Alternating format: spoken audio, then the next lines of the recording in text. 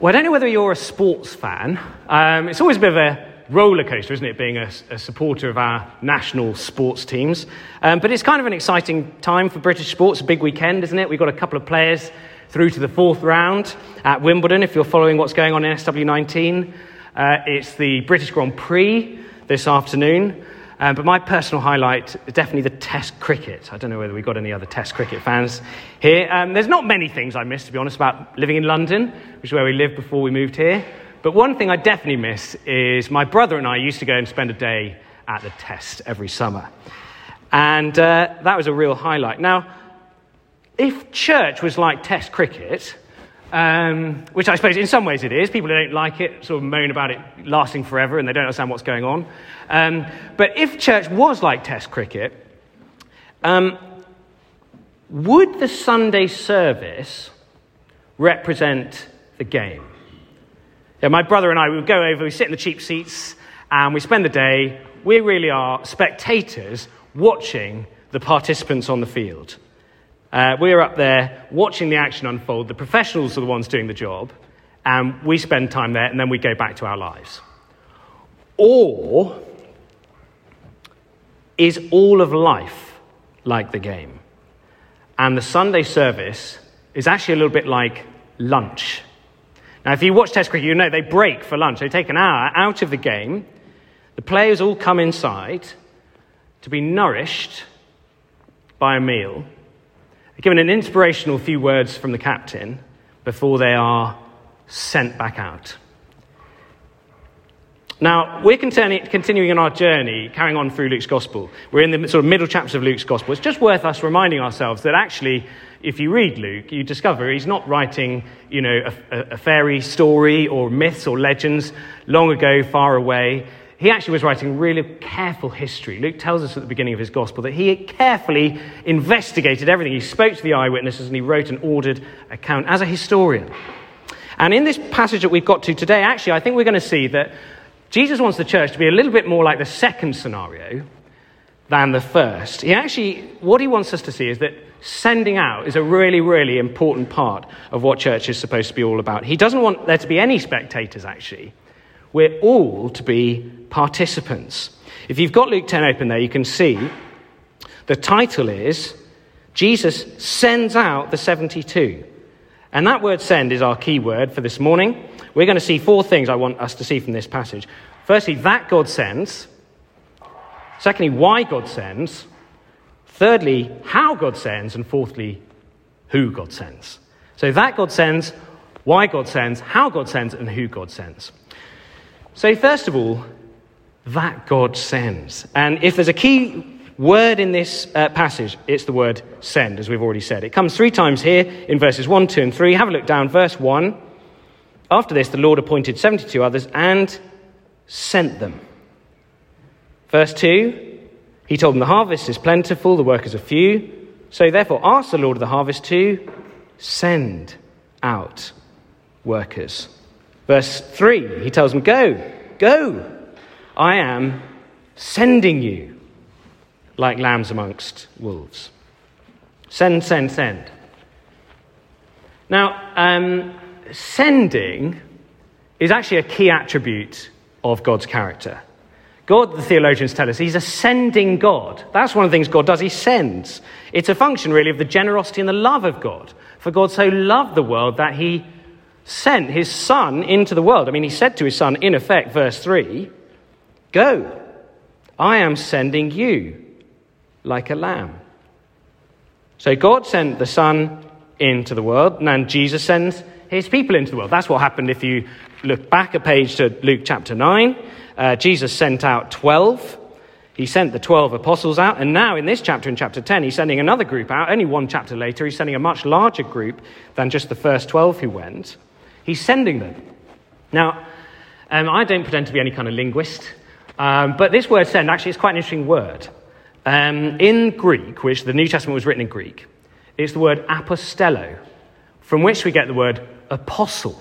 Apostle is one of these sort of churchy words, isn't it? You might wonder, what does that mean? Actually, it just means somebody who's sent. The 12 apostles were the ones who were sent by Jesus. That's why they were apostles. It's actually the same word in Latin, which for about 1,000 years of the church's history, until they translated it into all the languages of Europe, the main translation of the Bible was in Latin. And this word send was, I think it's misso, from which you get the word, well, it means to send. If you send a letter to somebody, it's a missive. Or if you send somebody in your stead, he's an emissary, or a missile is something that's sent, isn't it? And so misso, which is the word from which we get mission, means to be sent. So God is interested in sending people. He sends apostles. He sends them on mission. Go, go, go, he says. Now, what's interesting to me is I think a lot of our churches, what we're actually more interested in doing is saying, come, isn't it? Actually, we say to people, we want them to come. But God actually wants to say to his people, go. You know, the New Testament never actually really tells us, how can we get those people to come here? Wouldn't we love to see people come to church? I would. I'd love to see this church grow. But the way Jesus actually goes about that task is not by saying to people, how can we get people to come? It's how can we get our people to go? So God sends, firstly. Secondly, why? Why does God send? Well, he tells us why he's sending these 72 in verse 2. Have a look down at verse 2. He told them, the harvest is plentiful, but the workers are few. The harvest is plentiful, but the workers are few. And in case it isn't immediately obvious, when Jesus starts talking about harvests, it's a metaphor.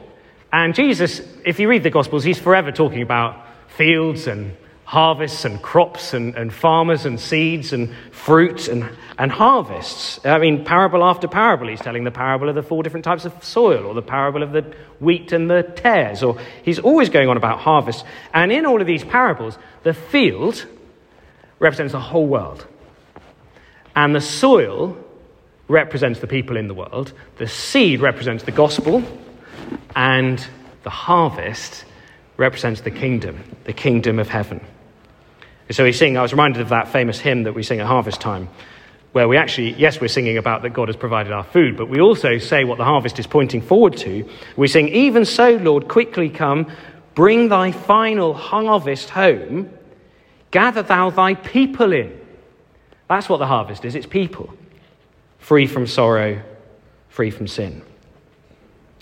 So that's what Jesus wants to see. He wants to see a harvest. He wants to see people come to faith. He wants to see people find peace with God. He wants to see people find salvation, to inherit eternal life, all meaning the same thing. He wants the church to grow. That's what I want to see as well. I don't know about you. I hope you want the same thing. I want to see the church grow in our day, don't you? And Jesus says, well, look, the harvest out there is plentiful. In other words, there's lots of people. And if that was true in Jesus' day, how much more must it be true now? We've got a town of nearly 40,000 people is what I've heard of the population of Melksham. 40,000 people. Now, I was trying to work out how big a population was Jerusalem in Jesus' day. And what the historians tell us is that actually 40,000 people is roughly equivalent to a large city in Roman times. Actually, Jerusalem, it would have been not much more than 40,000. And for much of the history of London, the population has been around that kind of number. So we actually, our town, our little old town of Melksham, when Jesus said there's a plentiful harvest out there, well, the harvest here is much, much, much greater. In lots of ways, I think what Jesus says here, if anything, is more relevant and more applicable to us today than it was to the people who originally heard this. So Jesus says the harvest is plentiful, but, verse 2, the workers are few. And so Jesus, why does he want to send people? Jesus wants more workers for the harvest. Now, again, what's interesting to me is many churches are kind of set up basically to be a bit of a one-man band, aren't they? Where the Church of England actually is particularly bad at this. There's kind of an assumption in the Church of England that the vicar does everything. You know, that the minister is the one who ought to be doing all the ministry. Now, I don't do myself out of a job. Obviously, I believe in people getting ordained, and I believe in ministers doing ministry. But what's interesting about this is Jesus wasn't a one-man band, was he? I mean, you'd have thought if anybody could be a one-man band, It would be the Son of God incarnate, the Lord of glory, omnipotent, omniscient. If anybody can get on with it himself, it would be Jesus. But no, look at verse 1. The Lord appointed 72 others and sent them 2 by 2 ahead of him to go to every town and place where he was about to go. Isn't that extraordinary? He was going there anyway.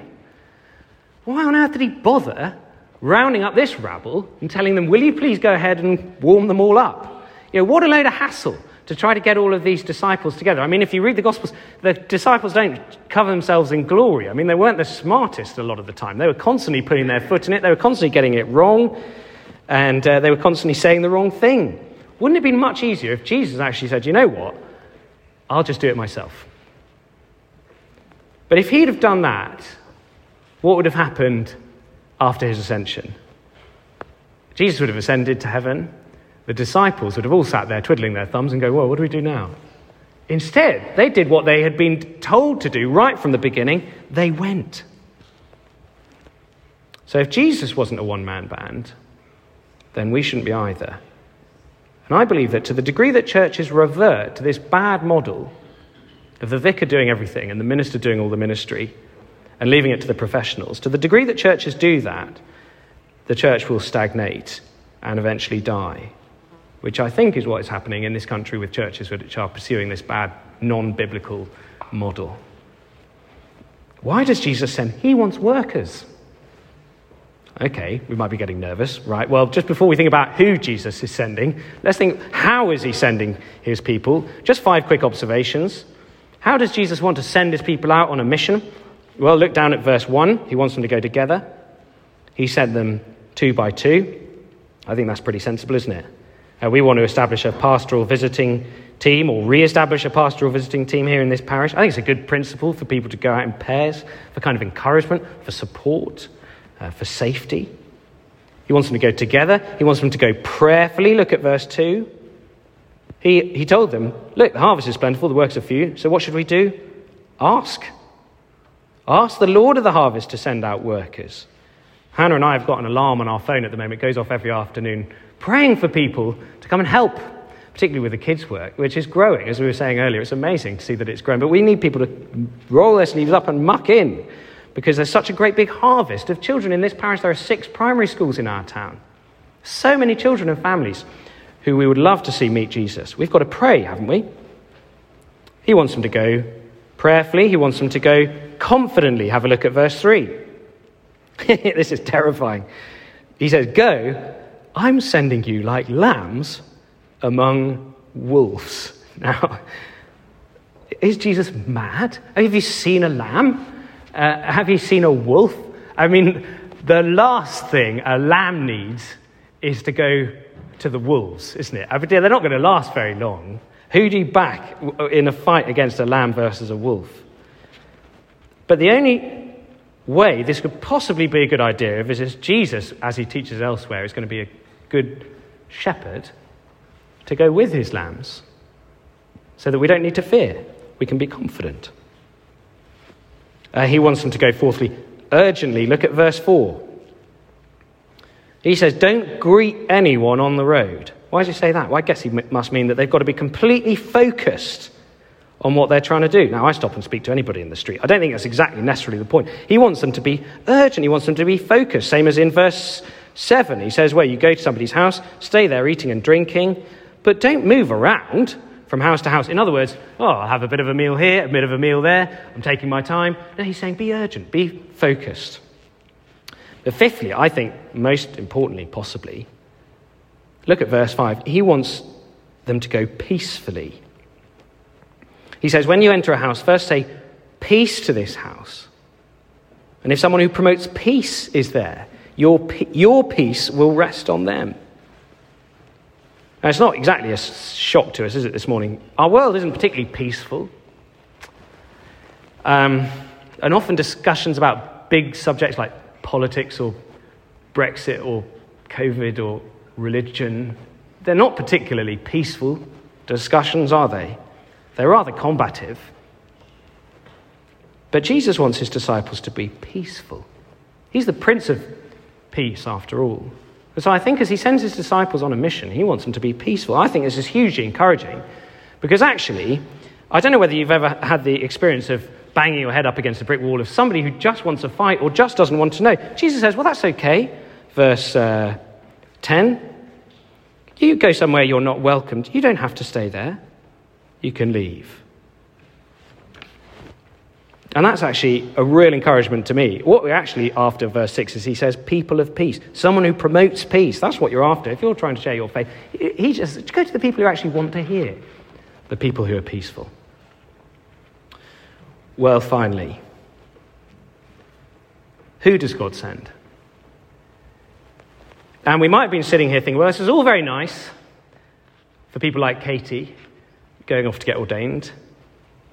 But this has nothing to do with me. I haven't got the least interest in going anywhere. I might be a lamb, but I'm certainly not going into any wolves. I much prefer the picture of Test cricket where I just get to go and watch and leave it to the professionals. I don't want to put my pads on and go out to bat out there. Surely we might be thinking, well, isn't Jesus talking to a special group? The keen beans, the people who are thinking about getting ordained, the super Christians. Well, actually, there's not a lot in the New Testament about being a super Christian. There's not a lot in the New Testament about getting ordained. Jesus doesn't really anywhere actually make a distinction between people who are ordained and people who aren't ordained. There's no distinction between ordinary Christians, kind of beginner-level Christians, and super Christians. That's not a distinction that Jesus makes. Who's Jesus talking to here? I love verse 1. Look down at the word that that Luke uses to describe the people who Jesus is talking to. It says, after this, the Lord appointed 72 others. Others. Don't you love that? What kind of picture does that conjure up in your mind when you think of they were others? They were pretty ordinary, I think, don't you? These were just people who'd sort of put their hand up and said, yeah, okay, I'll go. I think they were a fairly ragtag bunch. Yeah, there were all sorts of people who were probably thinking, well, haven't we got enough apostles already? Previous chapter, you've already sent 12. Isn't that enough? Jesus says, no. I want you as well. And look at the message that they're to share with people. Verse 9, what are they to say? The kingdom of God has come near. And in verse 11, the kingdom of God has come near. So I think all the people that Jesus wants to send are citizens of the kingdom of heaven. I mean, we pray that, don't we, in the Lord's Prayer? Your kingdom come. I think the way that God wants to answer that prayer is by using the citizens of his kingdom to be the ones who he sends. So I guess it leaves us with the question whether we are citizens of God's kingdom. Is God our king? If he is, then he wants us to go. Let's pray.